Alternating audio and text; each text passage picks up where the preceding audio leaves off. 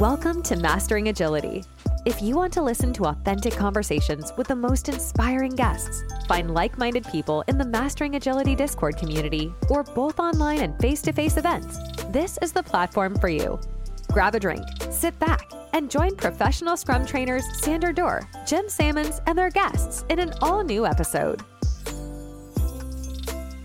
Jim, Cliff, good to see you guys. How are you doing? Doing really well. I'm slightly sunburnt because I'm in Johannesburg, but that's all good. So yeah, it's good to be here. Nice to meet both of you in a video call and see you online. Yeah, I'm doing great. Little tired, a week of on-site client work, but that's always just really energizing. But it leads to some long days away from home. But looking forward to the holidays and spending a few weeks with friends and family. Awesome. I think this is the biggest triangle when it comes to geographical locations that we've ever made so far. The Netherlands, Missouri, and now Johannesburg in South Africa. So it's quite a big of the distance is pretty big. Cliff, you've been working with Spotify. How did you deal with the distance in that sense? Like, did you have remote teams there as well? Yeah. So for context, I joined the company about 2013 or so, and I left 4.5, nearly 5 years later.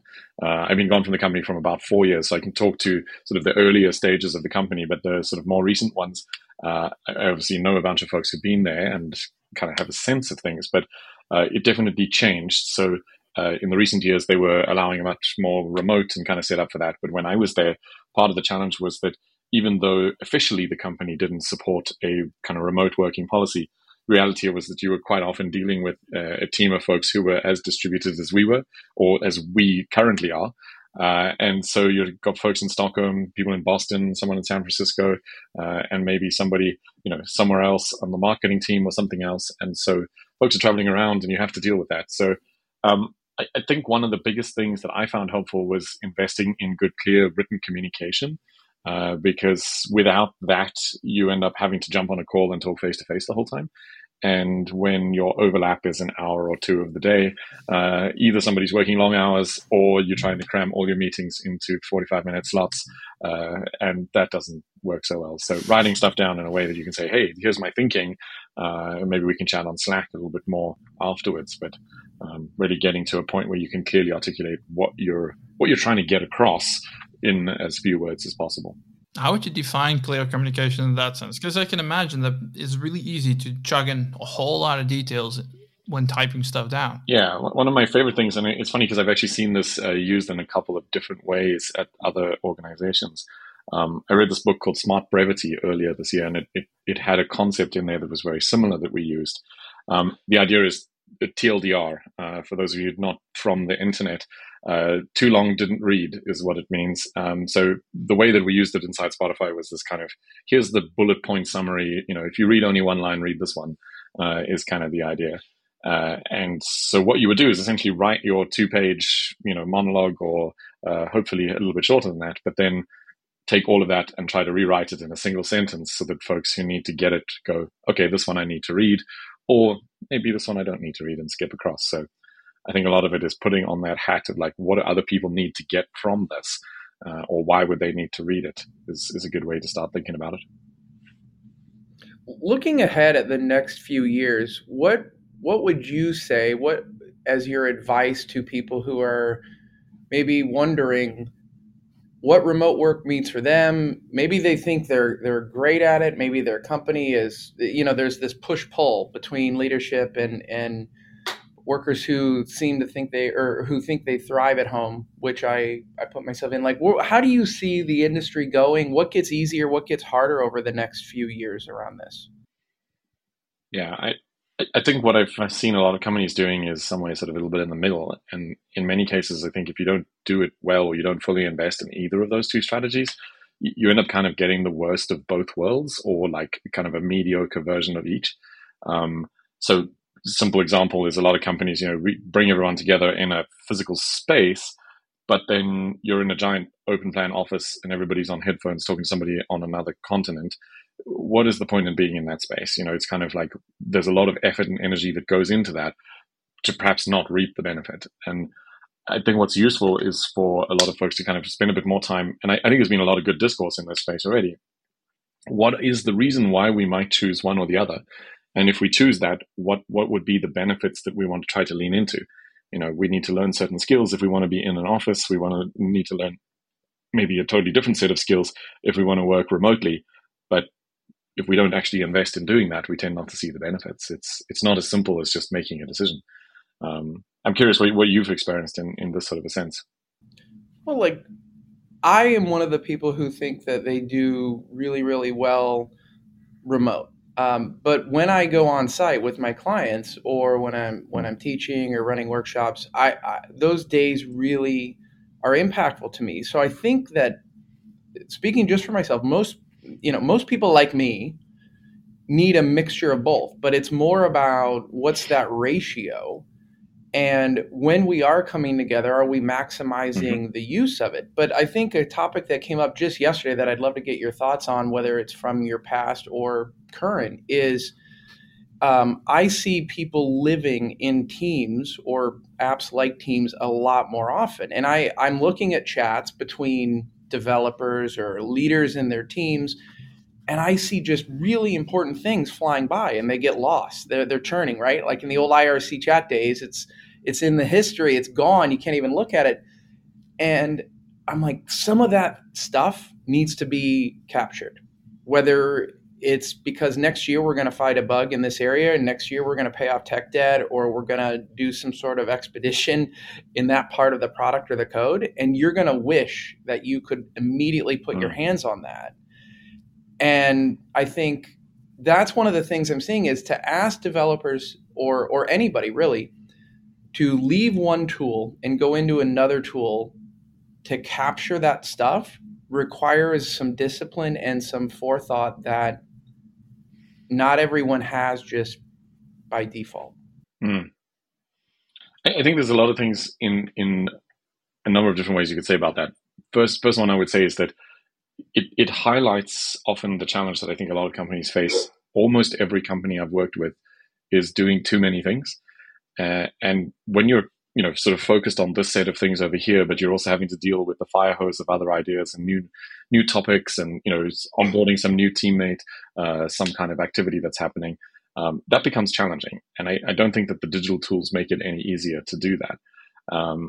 I guess what I would say in that sense is a lot of kind of filtering and structuring data and information. The lens that I would often look through is what the team topologies guys call cognitive load. From an individual perspective, I don't need to know everything every second of every day. Is there a space, a place, or a time that I can get together and say, okay, now we'll talk about this is the new change of priorities, or this is when we will retrospect and review and plan for the next quarter, or this is when we will actually take on new requests and discuss other ideas. Because I think the cost of that context switching is often the part that's actually the challenge.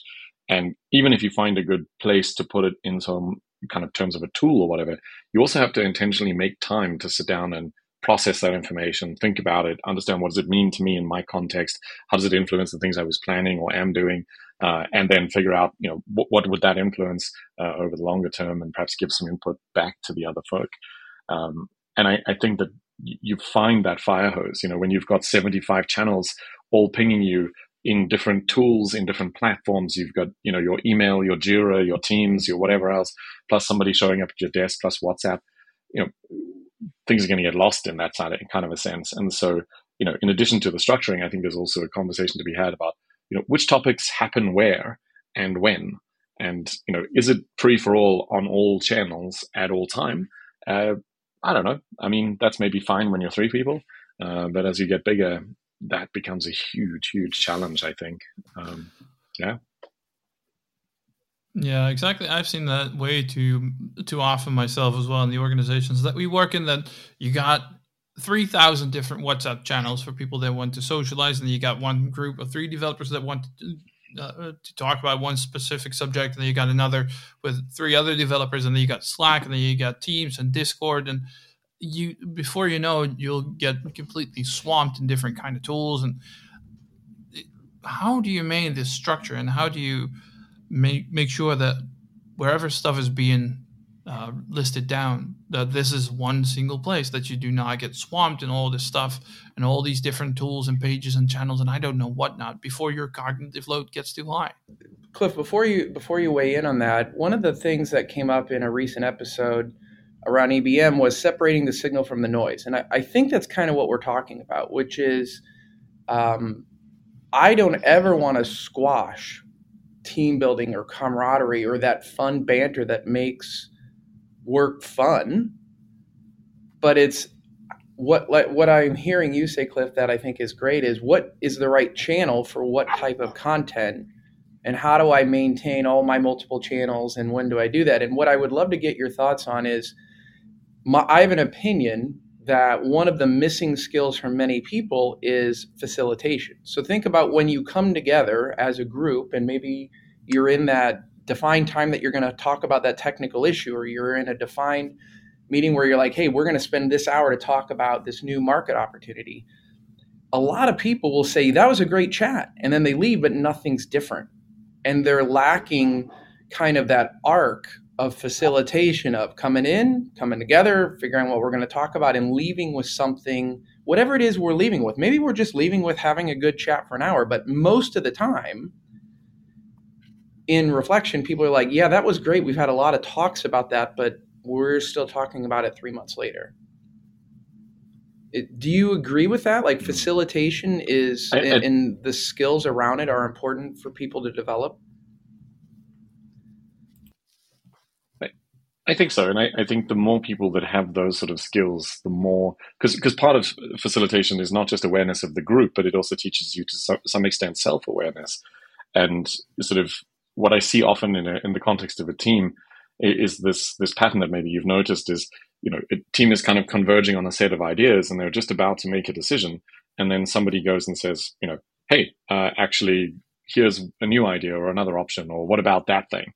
And I think part of the challenge is basically figuring out how to handle those sort of things effectively so that you don't have this constant kind of reopening and kind of pulling everything kind of out into the open again every single time. So I think the more people who learn about facilitation, the better it becomes, because then you get an opportunity to actually learn some of the techniques. And does the team need more ideas right now or less is a simple question that I often teach in a facilitation context. And if the answer is less, me throwing another idea is not going to help the situation. And I think it's helpful to kind of jump through that and figure out how to do it better. How did you see this play down with Spotify? I was actually quite pleasantly surprised by the amount of facilitation experience that a number of folks had, and the frequency with which, you could kind of have somebody jump in and say, hey, this is, we're running a retrospective or different kind of conversation. And folks who were not just from the sort of traditional facilitation roles, either a dedicated facilitator or something like a scrum master or a coach or whatever, folks in all variety of roles, from engineers to engineering managers, designers, product leads, and so on, could jump in and say, cool, I will take on the facilitative stance. And my job is to help shepherd us towards an outcome that is hopefully something that we sort of at least have an idea of where we're going in advance. And I think this is one of the things that I find intriguing with other companies that I've worked at since then, is that very often what happens is in the early days of a company, everyone is kind of clear on the goal of what we're trying to achieve, whether that's with the product or with the project we're working on or something like that, even in the context of a single meeting. But as the company grows, it's often the case that either people have just joined and they don't have the context, or maybe it wasn't so clearly defined in the beginning. It's drifted in ways that we haven't yet quite nailed down. And so you end up in a lot of conversations where it's like, what are we actually trying to do here? Like, what is the purpose of this activity, whether it's a meeting or a product development planning session or whatever? And I think often when you have a group of people that are bound together by some kind of common purpose, that actually makes it a lot easier. You get a lot of stuff kind of for free, if you will, even if you don't define the interactions around every single meeting or every conversation, every channel. If we know that our job is to solve a shared problem, we're collaborating towards that goal. Whereas in a lot of organizations, we're managed as a set of individuals, each with a small sort of sliver of what we're doing. And I think a lot of these challenges kind of come from that. And yeah, why would we have a meeting to achieve a certain agenda if we're not actually in agreement that there's something we want to do together? That to me is perhaps a challenge that I think is worth highlighting. Do you think, and this is a question to both of you, do you think we've lost our pragmatism? Who's the we in this question? In general, like in the industry itself, do you think we're over-focusing on these silver bullets, whether that's Scrum or anything else, or the Spotify model, which doesn't exist, but it fits this context?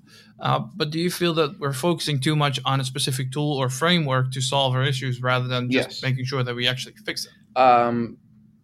Short answer, yes. I think we spend way too much time talking about how to install or implement some framework, thinking that it's going to be a panacea to solve all of our problems. And we, as an industry, and this is not just in the agile industry, I'm just talking the world of modern work.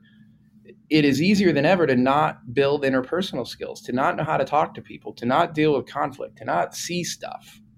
And in the massive war for our eyeballs, being distracted is worse than ever. And so I would say yes to your question. Cliff, what do you think? Yeah, I was thinking that like I've seen this pattern repeat itself so many times, whether it's, big data. Currently, we're doing this with AI. Historically, we did this with Agile. It becomes about, adopting the tool, the method, or whatever, but without really understanding what the hell is the problem we're trying to solve, or what is the opportunity we see to be capitalized on. Melissa Perry actually had a great post the other day, sort of satirizing this idea, is that like so often what's happening right now is people being pushed to plan this new something AI that is pushing out kind of things that are clearly defined customer needs and problems we're trying to solve, but because the board or the exco wants some shiny AI thing because it's all the rage right now, people are putting in stuff that is just really super weird. And I think it's the same pattern, whether you talk about it through, any of those lenses. We borrowed these things and we apply them without really understanding what are they supposed to achieve? How does it help us get towards something that we want that is better? It's this sort of, adopt big data, ... and then magic profit comes out the other side. But very few people are able to explain to me how they're going to actually do that by the method. Was it Deming that said, by what method? I think that was the thing. It's like, we want to do this, by what method? And like, yeah. And I don't think people are going to solve this question anyway. That's where we have AI for, right? AI is going to solve our issues, not people. I just think that, this isn't that new. Like, people focusing on the new shiny thing. Like, there's a house not far from mine, and just driving by, I can see that there's parts of the house without a roof. It doesn't look like they have some of the basic needs in place, like safety and heating and cooling, but there's a $30,000 Harley Davidson out front. So clearly, the shiny new cool thing might get in the way of some very basic foundational needs. And I think, like, whether it's jamming in AI to a product or installing the new Microsoft Copilot or doing some new initiative, is a lot more visible. It's a lot more interesting than shoring up automation or doing RPA type work to eliminate repetitive, mundane tasks so that your knowledge workers can focus on more innovative things. And so it's not that it's a new problem. It's not even that it's unique to the type of work that we all do, probably. But I think we can shine a light and a lens on that difference and try and help people at least see where they're spending their money, their time, their effort, their focus, their cognitive load, and helping them think about it. Are you spending all those things in the right place? I would add to that. I think very often what's happening, as I mentioned earlier, is this sort of situation where everybody is just so busy with so many things. And I find it intriguing because so much of it is sort of seen as like, well, we just have to ship more stuff, as if that's going to somehow magically solve our problems. And the way that I've been talking about this is kind of through it's oversimplified to call it sort of a process, but it's roughly sort of a sequence or sequence of things that I would approach. So the first one is we need to create some kind of focus around what we're actually trying to deliver, so that we can cut a lot of the noise out, get some breathing room, so that we can actually think. And in many organizations, it's been sort of the first time that they get the opportunity to actually do that. The second step is that when we have a little bit of breathing room and some space to kind of look at what's going on, what's working and what we're doing, we're using that then to find sort of the high leverage opportunities. So, the thing that is going to give the sort of overused phrase, but like the 10x return or the 100x return for the effort of what we're doing, rather than the things that are just kind of table stakes or overhead. And finally, once we can both focus and find our leverage, we need to sustain and kind of keep that momentum going by building new habits and default patterns of behaviors, so that we can actually sustain this and continue working effectively in the organization. And I think so often we're just, so busy for so long that we don't have any opportunity to kind of lift our head and go, is any of this stuff actually working, and which ones are working? Because maybe we need to do some adaptation and kind of look at it in a different way. So, it's kind of wild out there. I'm kind of triggered by what you mentioned in the beginning of your remark or your comment about pushing stuff out, because slowly we just pre-recording, we talked about the market slowly moving from agile to more product focus, and I think that's a good thing in a certain way, because it's more focused again on, it doesn't matter how we do it as long as we make sure that there's a product. But it feels to me that there's again a shift or a surge in the amount of output rather than outcome, and I'm curious how you observe this. I think that's part of the challenge, is that if we're so busy, we don't have time to even review the results of what we're doing. And in many cases, I mean, the reality of a lot of product development work is that there is a lag between when we ship something to a customer and when we find out how well it's working. But what fascinates me is how often I ask teams, do you know what do you understand of was the impact of the last thing that you delivered or what you delivered last quarter?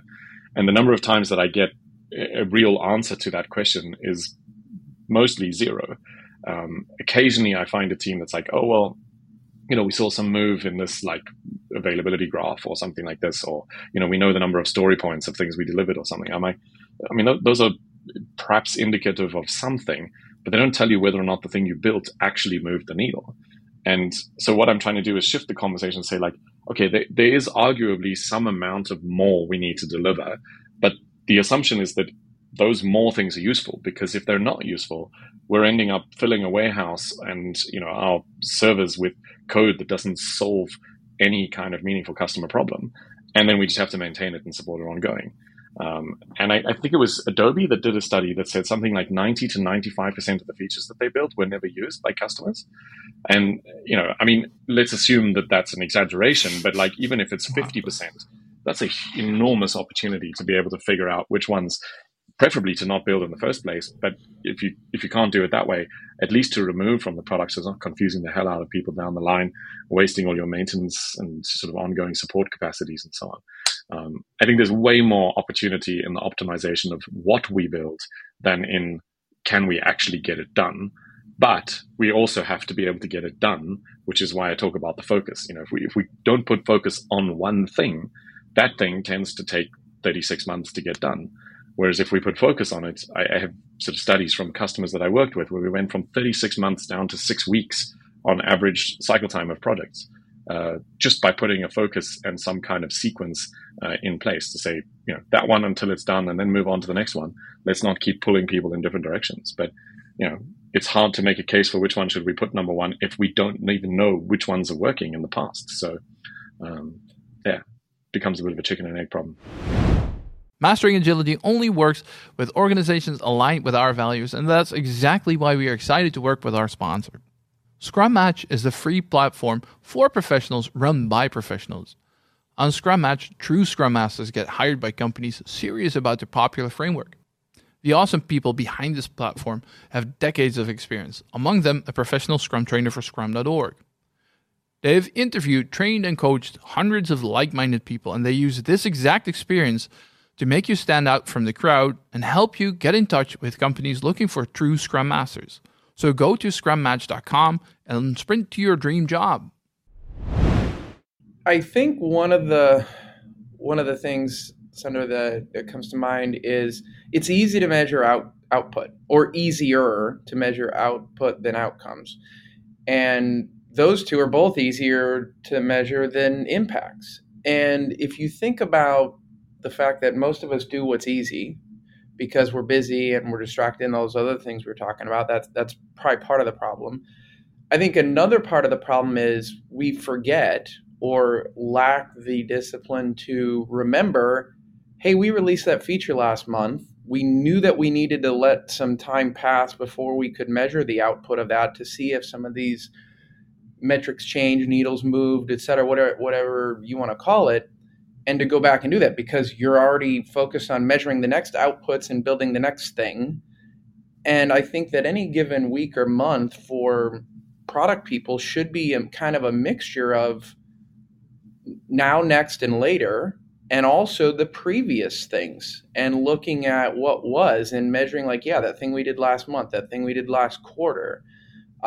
Because not everybody works on a product like Spotify where you can go out and get immediate feedback. Some things are quarterly. Some business processes don't run all day, every day in 150 plus countries. And there could be a very real delay in measuring those things. I agree. And also I think that the part of the challenge is that if you don't even take the time before you start something, and I'm amazed how often people don't do this, just to reason through, like, if we do this, we can quantify, or we have a set of assumptions. Like, if we had this feature today, what would the impact be? And, how many customers are we talking about? Like, what kind of sales conversion rate change are you talking about? Like, what kind of usage pattern change? Or for an internal thing, how does this affect the speed of teams or the decision-making capability or their autonomy or whatever? And just reason through even just a single chain of like plausible outcome will often get you to a point where you'll go, actually, I don't know how this is going to work. And then you can just put that aside and say, well, let's come back to it later when we've got a better idea of how this is going to cause some sort of positive impact. Because I don't know about you, but I find hope to be a pretty crappy strategy. It just doesn't tend to work as often as you might, hope it does. And so what I like to do is actually use some kind of data and evidence. And like, I'm not asking for hard numbers. Like, I'm not saying you have to prove every feature's value like 10 years in advance. But if you can't even explain, like, this is going to affect 10 customers, that one's going to affect 100 customers. Okay, now we've got some data we can use to weigh these things a little bit against each other. Are they super high value customers? Do they, are they going to, bring in and refer other people as a result of it? Like, what is the actual impact? And very often you see the holes in your thinking. And I think we have to get better at doing that as a whole. And you don't have to be perfect. You just need to be a little bit better than your competition. And you can outperform what most people are doing by a long, long, long way, because most people decide and then use their rational ability to justify the decision afterwards rather than doing it the other way around. And I think it's much easier if you start by doing that thinking in a sort of forward motion direction, come up with a hypothesis before you start. You mentioned about the autonomy, and I read your article about the main learning points of working at Spotify, and one of those things was that there is such thing as having too much autonomy. Could you talk us through about that? Sure. I'm just linking it in the chat for those who haven't yet seen it. But basically, the idea there was that what I experienced, or what I was trying to capture in the way that I wrote it, was that very often people sort of have this, they're used to working in a very corporate controlled, like dictation kind of environment where they don't have a lot of autonomy. And so people think that more autonomy is always better. But I think there's a point where you actually flip and you go the other way. And the challenge is that if everyone is going in a different direction, if you don't also spend some time to align and integrate the ideas, what you end up with is a totally disjointed suite of products or a very complex system that you've got to try to technically integrate in some form. And so it's a little bit of a balance of weighing this thing. You've seen some of these diagrams, people talk about alignment versus autonomy as an example. And I think basically what we need to do is invest a little bit on saying, like, how much autonomy do you want and how much alignment do you need in order to support that level of autonomy? because it is very, very expensive, I think, to pay the tax of reintegrating, whether it's cultural changes, product changes, or technological systems and architecture down the line, once you've made choices. A very simple way to illustrate this is you've got 35 teams all working in a different tool using a different language and maybe a different even deployment infrastructure. That's an absolute nightmare to try to make anything cohesive and consistent across the organization. And at some point, that becomes an issue, but not maybe in every single one of the cases. So, for example, if you've got a few thousand different types of tools to check in, I have to deal with this flood of notifications from 47 different places. That's very, very difficult for me to make sense of, like, which actually is the important thing. So, yeah, I think as you grow, you have to deal with some of those challenges and say, yeah, you have autonomy to decide what to work on, but you don't get to decide which tool you do it in. We're standardizing on this tool, or we're standardizing on the set of languages, this type of, data architecture, these kind of pipeline tools, whatever it is that you're doing. Some things benefit from standardization, and you can still leave space for people to say, okay, but if I can make a really strong and clear argument for why in this particular case, take Spotify as an example, we're doing things with audio, but now we start experimenting with something in video. Maybe the tooling and infrastructure needs to be a little bit different for that. And if you can make a case for it, cool. But if you just like, well, I like this new shiny technology that came out yesterday, cool, play with it in a hack week or something, or on your own time. But we're not deploying and supporting infrastructure for it because the complexity add is just too complicated and doesn't add overarching value. It's net negative. So that's how I would think about it. Jim, I saw you nodding quite a bit. Tell me your thoughts. Well, yeah, I mean, to two kind of big themes that play here. I think one is this autonomy, and I couldn't agree more that too much autonomy can be a bad thing. And I think the phrase that we've said on this podcast before is bounded autonomy. Like you have some guardrails to where you have complete and utter freedom, but it doesn't mean you can go off and just do whatever you want. I mean, that would not be comfortable for a lot of people. It wouldn't be comfortable or good for a lot of companies or teams, et cetera. But it's thinking about whatever amount of autonomy you have today, is it the right amount? Is it too much or not enough? And if it's not enough, how can you widen it? And normally things like trust and integrity and ethics will help you widen it if you show that you're handling the existing autonomy and you're making more right decisions than wrong decisions in hindsight, et cetera. But the other thing that, Cliff, I think you're talking about is what I would call a constraint. Like Scrum and Kanban and many of these other things impart constraints. And I'm curious, since you spent time at one of my favorite companies, I've been a long time Spotify subscriber. I love the product. It's the biggest compliment that I can give it is it just works. Like I could put it in front of my 85 plus year old grandmother and it just works. She could play music. She can find music. And so many features suffer from bloat. But how would you advise a product team to balance necessary constraints to say you can't just use any data model you want? You can't go always chase that bleeding edge technology versus the problem of not ever being open to, is there a better way to do this? Is there a better mousetrap out there? And I think that is one of the balances between using constraints as a way to say, if you say, Jim, here's $1,000, I need you to design a better polo shirt, and you got to have these sizes, and it's got, okay, you've given me a number of constraints. You've given me a budget and some design constraints. That's good. But if you just say,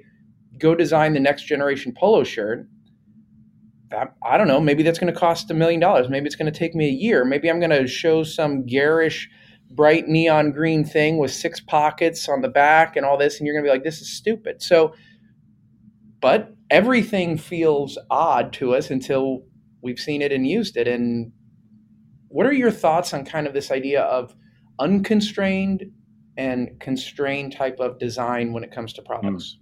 I have a couple of different thoughts on that. So I think there's a huge amount of value investing energy in defining some kind of useful consistency or beneficial standardization. The challenge I find is that a lot of organizations, they approach it through a one-size-fits-all lens.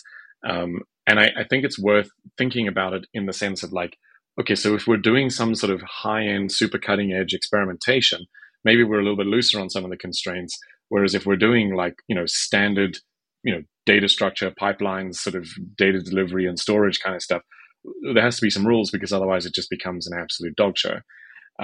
And so finding that balance of like, how much do you want to guide things, I think that's part of the art. Because if you over constrain it, people say, well, I don't have any autonomy and freedom to make any choices. I feel very restricted by the bureaucracy.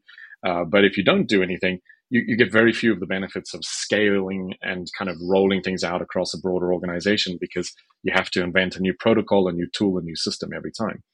And I think a large amount of the benefit there is that in those spaces, Spotify has actually been really good. I don't know if you've seen this product called Backstage that they've built and open sourced.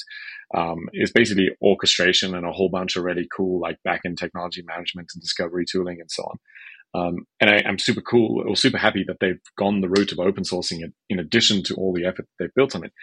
But if you build something like this, the point is basically what it enables you to do is actually define some standards, because I think very often in the org, understanding that there is a defined standard and discovering what that is a bit of a minefield in and of itself, because one team has documented it in one place, some team has done it in the code, somebody else has it in their head, someone's got it on a wiki page somewhere. And so trying to create some kind of a space where you can say, these are the rules and protocols that we've defined, this is how you can request variation and variety and so on. So that's the one thing. The other piece of it, I think, is if you talk more generally about constraints, I like this metaphor of tripwires that I've started using over the last couple of years. The idea is basically you don't want to be kind of in a constant state of like, have we gone too far or are we pushing hard enough kind of thing.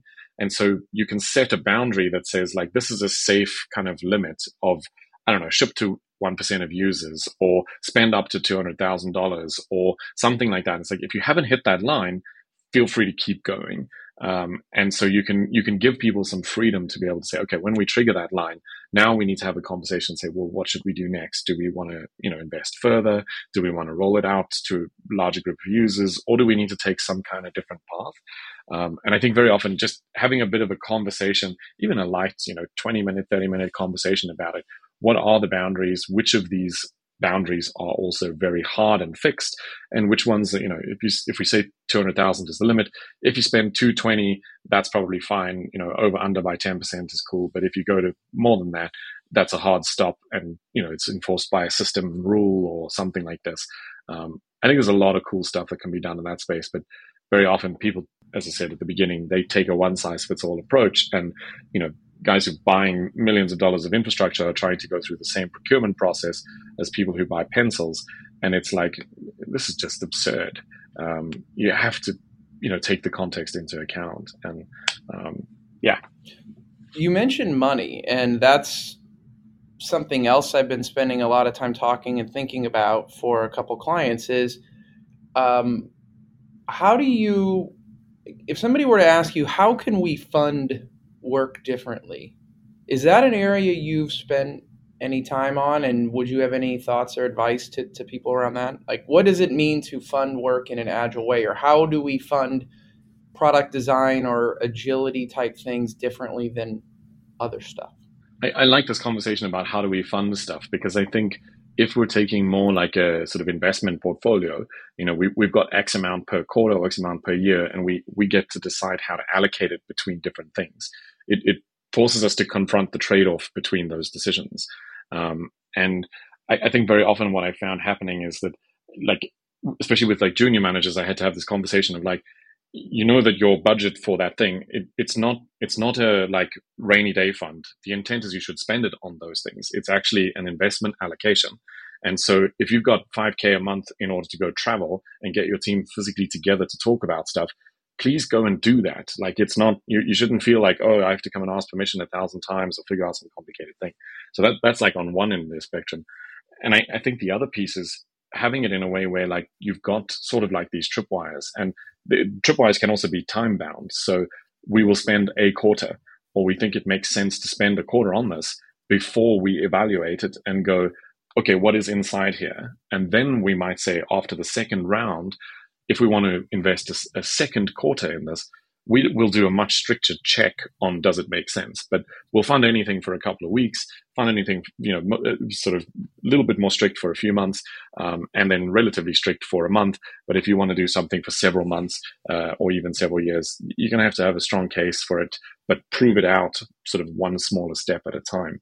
And I think that this is quite helpful. Sundar, what do you think?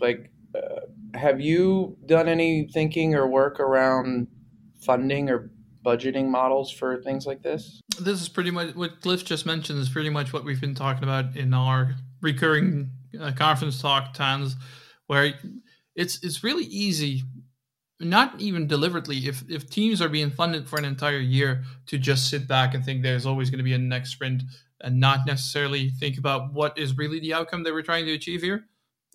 Because there's no necessarily not a burning platform for people to change. They can just sit back without repercussions. And I'm not saying that you have to put people's jobs on the line, but people also need to be aware of this is where we're spending someone else's money here, and this is a corporate company. This is not some occupational therapy that we can just chug in and we punch in and we leave at 5. No, we're really developing a product here that is supposed to deliver value.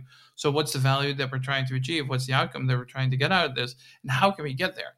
And if we do that, if we create the impact that we need to, that we really want to, then we can work on this awesome product for another 3 months and so on. And the other way around as well. If we have satisfied the customer before the end of the year, before our budget runs out, then we can pull the plug and we save the client a lot of money, or our own company a lot of money. And there's no one that's going to say, well, no, we've budgeted you anyway. Just spend my money however you deem fit. Go to a bar and then go on a binge. No, of course they're going to be happy that you save them a boatload of money. What I was going to add is that I think often what we struggle with these allocation events is that we do them, the one ends and the next one starts at the same point in time. And so we have like a yearly or quarterly cycle that, the boundaries are right next to each other. What I like is to actually have sort of multi-level boundaries, if you will. So if you're forecasting your budget or your roadmap or something like this, headcount, I would do the same. Basically, do it for a 1-year forward-looking view, but update it every 3 months. So basically what you're doing is a small amount of revision every quarter. You could adjust this, for timescales that make more sense in a longer-term industry, for example. But, the current quarter, we need to know quite specifically, this is committed. We're doing this stuff because we will hire those people. We'll build those things. We will spend that money now. But next quarter, that might review or change or massage a little bit into a different shape. But we also want to have a slightly longer term view to be able to see, well, where are we going in the future? And I think if you're doing this kind of thing, it does two things. It gets you sort of into the habit of revising and reviewing things on a more frequent basis. But it also means that when you reach the boundary of planning for next year, it's not as hard and difficult a boundary because it's now we're trying to wrap up last year and finish a plan for next year all at the same time while we don't yet have the data. Whereas if we're doing more of a rolling kind of window, we get a much more sensible thing. And because we've passed over it multiple times, we can say, hey, that's only in Q4 next year. So we don't have to have it like locked down to the letter. We can have a broad shape of it and we can add some more color as we get closer to it. I think this kind of approach makes a lot of sense for many, many things. And I mean, I use this in my personal life. I've used it in multiple companies and as, a business manager as well. And I think this is a great way to do things. And yeah, and that's why it's so important that product owners or product managers are actually empowered to make these kind of decisions, and they know where to get the budget from and to influence the right people. But if it's always done by the same steering committee or the finance manager or sales or whatever, then you really get lost in translation, and you don't have the right process set up. Well, and to connect this with something Cliff said earlier is treating things the same when they're not. Like, I think one of the most impactful things you said that I just want to highlight for the audience is these are investments. I mean, many of us have been told and trained and raised to say, if I give you 10 euros as your allowance, if you should save some of that. You should sock that away for a rainy day fund. So if we think about a budget line item that's for Azure spend or AWS spend or licenses, yes, in that case, spending less than you're allocated while still achieving the same outcomes could be exactly what a leader should do. But if we're looking at an investment, a capital investment maybe in building something new, the opposite might be the case. If we give you €1,000,000 for the year, and at the end of Q1 you haven't spent 250,000 of it, I would say, are we not doing anything? Why are you not spending that? Are we, and if it's just because something is cheaper than we predicted, maybe that's fine. But I think all too often what I am seeing more and more of is chronic underspend in organizations. And then that leads to either punitive measures or corporate waste towards the end of the year. And then I have other groups and companies and clients that are, one of my clients a couple of years ago, they had blown their yearly travel budget by April. And they're like, yeah, we'd love to fly over here, but we can't because we blew the yearly budget by April. So I think it's treating that money differently based on what its intent is to be used for. And I would I like this idea of tripwires, because the way to use a tripwire in this case might be that 1,250,000 example is, hey, on April 1st, what have you actually spent? And if you're plus or minus 15, 20%, okay, maybe that's good. You're using that. But if it's zero, or if you haven't even cut the first check on that product or investment that we've made, why? And we might not release that next tranche of investment if, it's just going to go sit in your proverbial desk drawer and not get used. I think what you said about kind of allocating it maybe in smaller chunks, so that situation where you've burnt the travel budget for the entire year in April, to me, that speaks to an issue of really some kind of better financial management, and saying, okay, what we're going to do is allocate maybe a half yearly or a quarterly budget instead, so that we know we've got some left for, the later part of the year. And I think it's the sort of thing of like, I was trying to think of a good example to kind of illustrate the point, but like, if you think about your kids, like if you're giving them pocket money of some kind and they're maxing it all out, you don't give it to them once at the beginning of the year, because you're pretty sure that's what's going to happen. Whereas what you do is you say, well, I'll give you something every Sunday, and then you've got something for the week, and they learn a little bit of like, okay, I have to actually save and build up if I want to be able to spend, all of it on something bigger. And I think there's a lot of teaching people how to do this stuff a little bit more reasonably, because it is easy when you see that big number to just kind of YOLO your way through it. And then next thing you know, actually, we've got some problems. We can't deliver on our commitments. And yeah, that's very, very tricky. I fully agree with that. It's a different culture, right, than compared to most traditional organizations. And I guess that ties into, that's a good segue to number 4 in your list of reflections on Spotify. Culture change are both profound and challenging. Tell us about that. Yeah, so the context there was that the vast majority of the teams that I was working with, whether it's a leadership team or a broader organization, involved people from almost every continent. And what's fascinating about that is that you end up with sort of having to confront the fact that my set of defaults and expectations about what's normal, expected, and always like has to be done is going to be different from yours. And the advantage is that when you're in a space where there's a high level of variation, you have to confront it. But I think what the hidden benefit of it is that even between a group of people who are Swedish or all Dutch or all American, they will have differences. And we have these assumptions based on, I grew up with this way. And so, we just talk about, like, if I don't like something, I tell you. That's the South African norm. But for some people, that's going to be highly offensive. You need to wait for the appropriate time, and you have to kind of say it in a more subtle way or whatever. And we need to talk about those things and figure it out. And so I think what it really taught me was a huge amount of how important it is to invest in those kind of team formation. Like I heard it framed earlier today as like your personal allergies in a way. Like, I'm going to be set on fire by you doing this and this set of things, and you get a chance to say your set of things. And then we can also talk about like, what are the things that I need in order for my, environment to be super productive. I need a high level of feedback. I want you to be explicit about if you agree or disagree with me. Those kind of things. Let's talk it through and actually be explicit and say, yeah, I can agree to this or not agree to that. And I don't expect that everybody's going to be 100% on board with everything. There's going to be points where we say, I had one teammate who said, like, I really hate it when people eat food in the team area.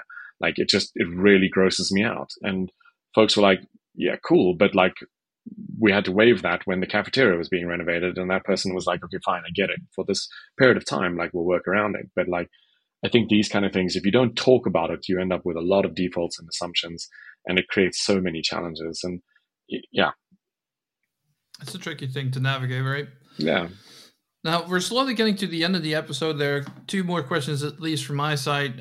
One of them comes from the audience, from Yannick, tying back to the previous subject of budgeting. So how would you handle things like government deadlines, something the budget can grow almost equal to the punishment they would otherwise get from the government or EU?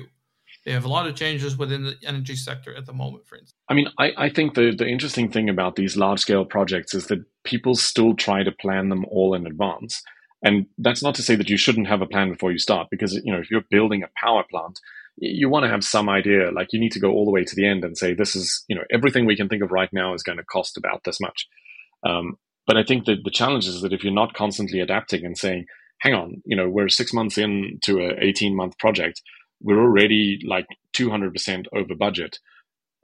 We think that we're going to end up probably 300 or 400% over budget. What should we do?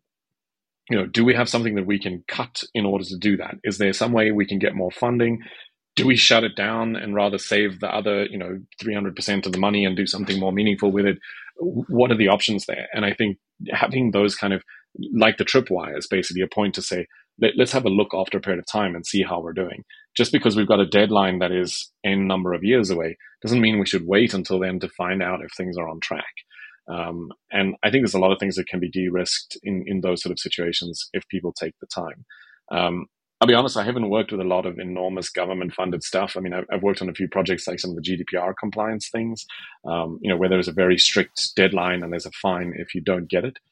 And I think part of the challenge in that situation is that you have to be clear on which are the aspects of that project or initiative that are going to bring the biggest impact. Because, there might be 10% of it that you get fined €1 million, but if you don't do the other 90, you're going to get fined 100 million. Okay, cool. Well, we can deliver the 90 and we just, we'll take a hit on the other bit. Or what we'll do is we'll go back to the government and say, look, we've really tried. Look how much we've done. We've done 90%. Give us a little bit of extra time to do the last 10. And I think if you're trying to do it in that sort of a way, you can mitigate. These things are usually not all or nothing. There's a little bit of wiggle room, or a little bit of a slider, and you can try to find the bits that are having the biggest impact. I don't know if I'm answering your question, Yannick. I think the sort of context is difficult to know a hell of a lot about, but I think I wouldn't want to find out on the day or just before the day if something is going to meet the deadline. I'd like to have sort of a smell from quite far in advance, ideally.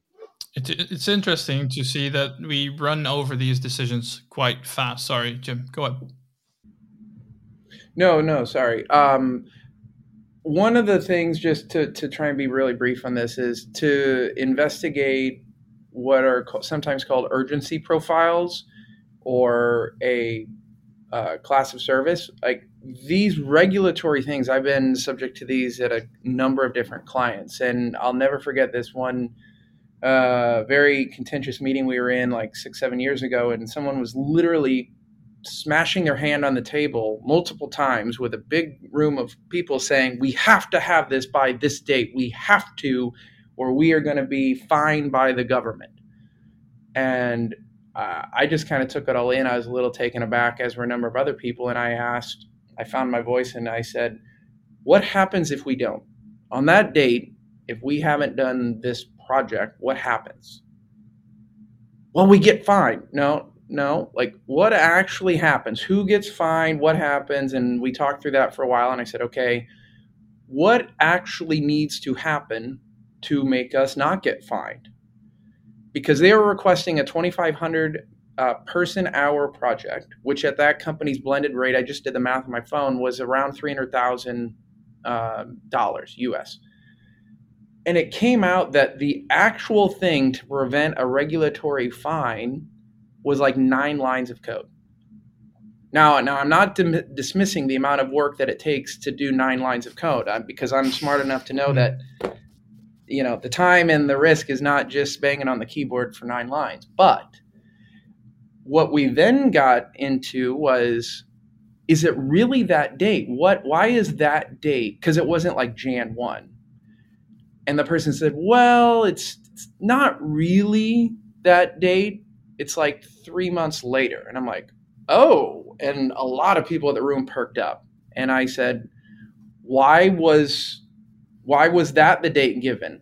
Well, this group has chronically let us down, so we have been building in some slack and buffer to our request to account for them chronically letting us down. And I said, okay. So then some chests got puffed up at the table and some people started feeling very full of themselves. And I said, is that true? Have you been letting them down? And then they had to sheepishly say, yeah, we are chronically months late on things.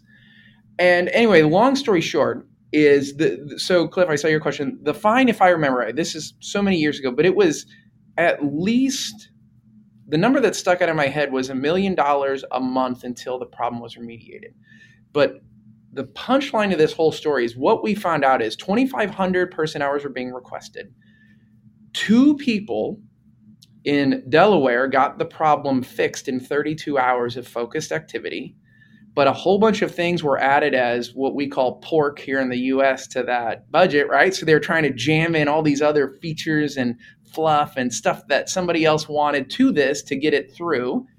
And then because things get bigger, they get more attention, they get a bigger audience. It also can sometimes be seen as a benefit to make something bigger or scarier than it actually is. But both sides of the table left that day with a realization that if they had just been open and honest, we would have had a much more realistic conversation around actual deadlines and what work is actually needed, instead of making it seem like we need hundreds and hundreds of pieces of work done with this massive date of in risk. And in the end, it was a non-issue. So again, I don't know if that story repeats itself, but I know from my time in the energy sector that if you wanted to be sure that your thing was going to get attention and a higher likelihood of being approved, just add the word regulatory to it. Like, oh, this is a regulated thing, or this is a requirement. Well, I have found so many of those over the years that are not true. Yeah. I found a number sad, of these isn't it? situations where the plan was that, like, we have to do something because of regulatory requirements. But the thing is, like, the fine for doing this is like 200,000. The cost of doing it is $1 million. And quite simply, you can ask the question, well, like, does it still make sense to do it? Surely we just pay the fine and save 800,000 and do something else with the time. And quite often the case is, yeah, it does make sense to do that. So I think on both ends of the spectrum, there's a lot of opportunity for a better conversation, as you say. Hey, listen, I want to be respectful of your time as well. My last question, with the current conditions in the economy, there are quite some layoffs going on, and I see a lot of people try to jump like the popular organizations like Spotify. What would be the best way to get hired in your experience? So I kind of wrote this in my article, and I said the best way to get hired is to be lucky. And there's a couple of things that I think you can do in order to increase the likelihood that you're lucky. I myself applied twice to the company before I got hired. I know many people who tried multiple times, and I think this is true in many cases. The quantity of CVs that most companies are receiving is enormously high. You might just get bounced because some random thing happened, and it's not indicative of you not being qualified for the job. The things that I think that can help in this case is to look clearly at what the job description is and try to find either somebody within the organization who can give you a referral or possible like kind of introduction to somebody in the organization.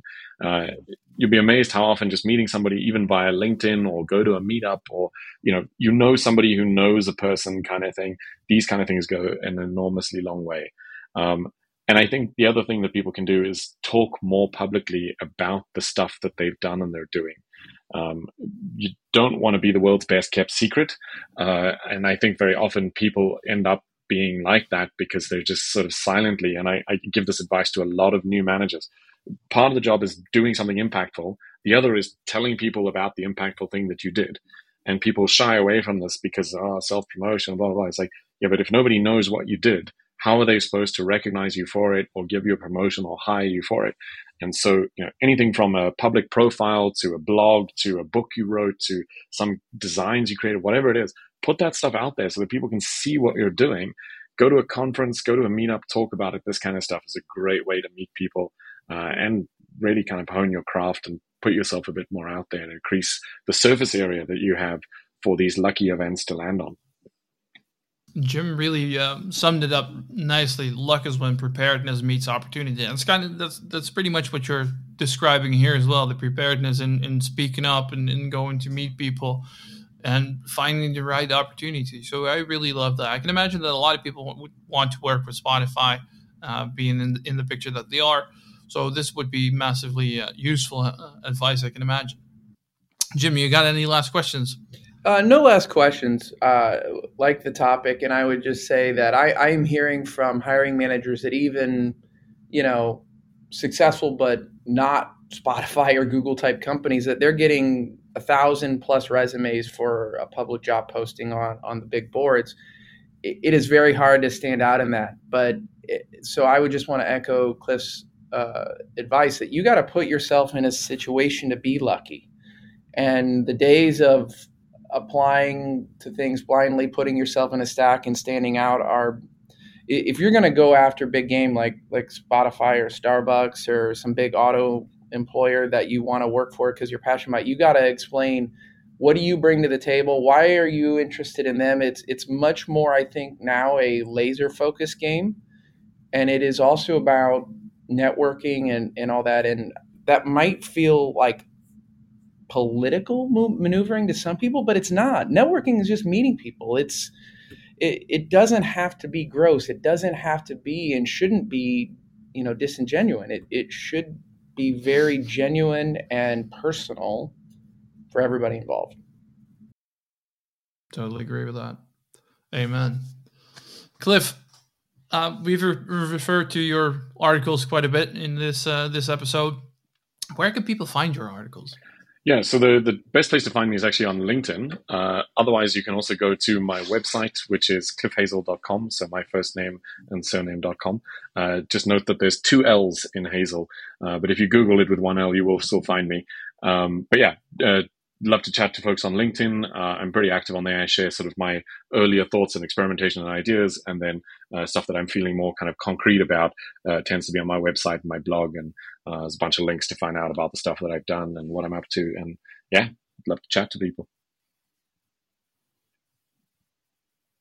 And we love to chat to you today. We really loved your insights about Spotify, obviously, but also your opinions and your insights on the way product is heading and where we're heading towards in product development. So thank you very much for making the time for being here.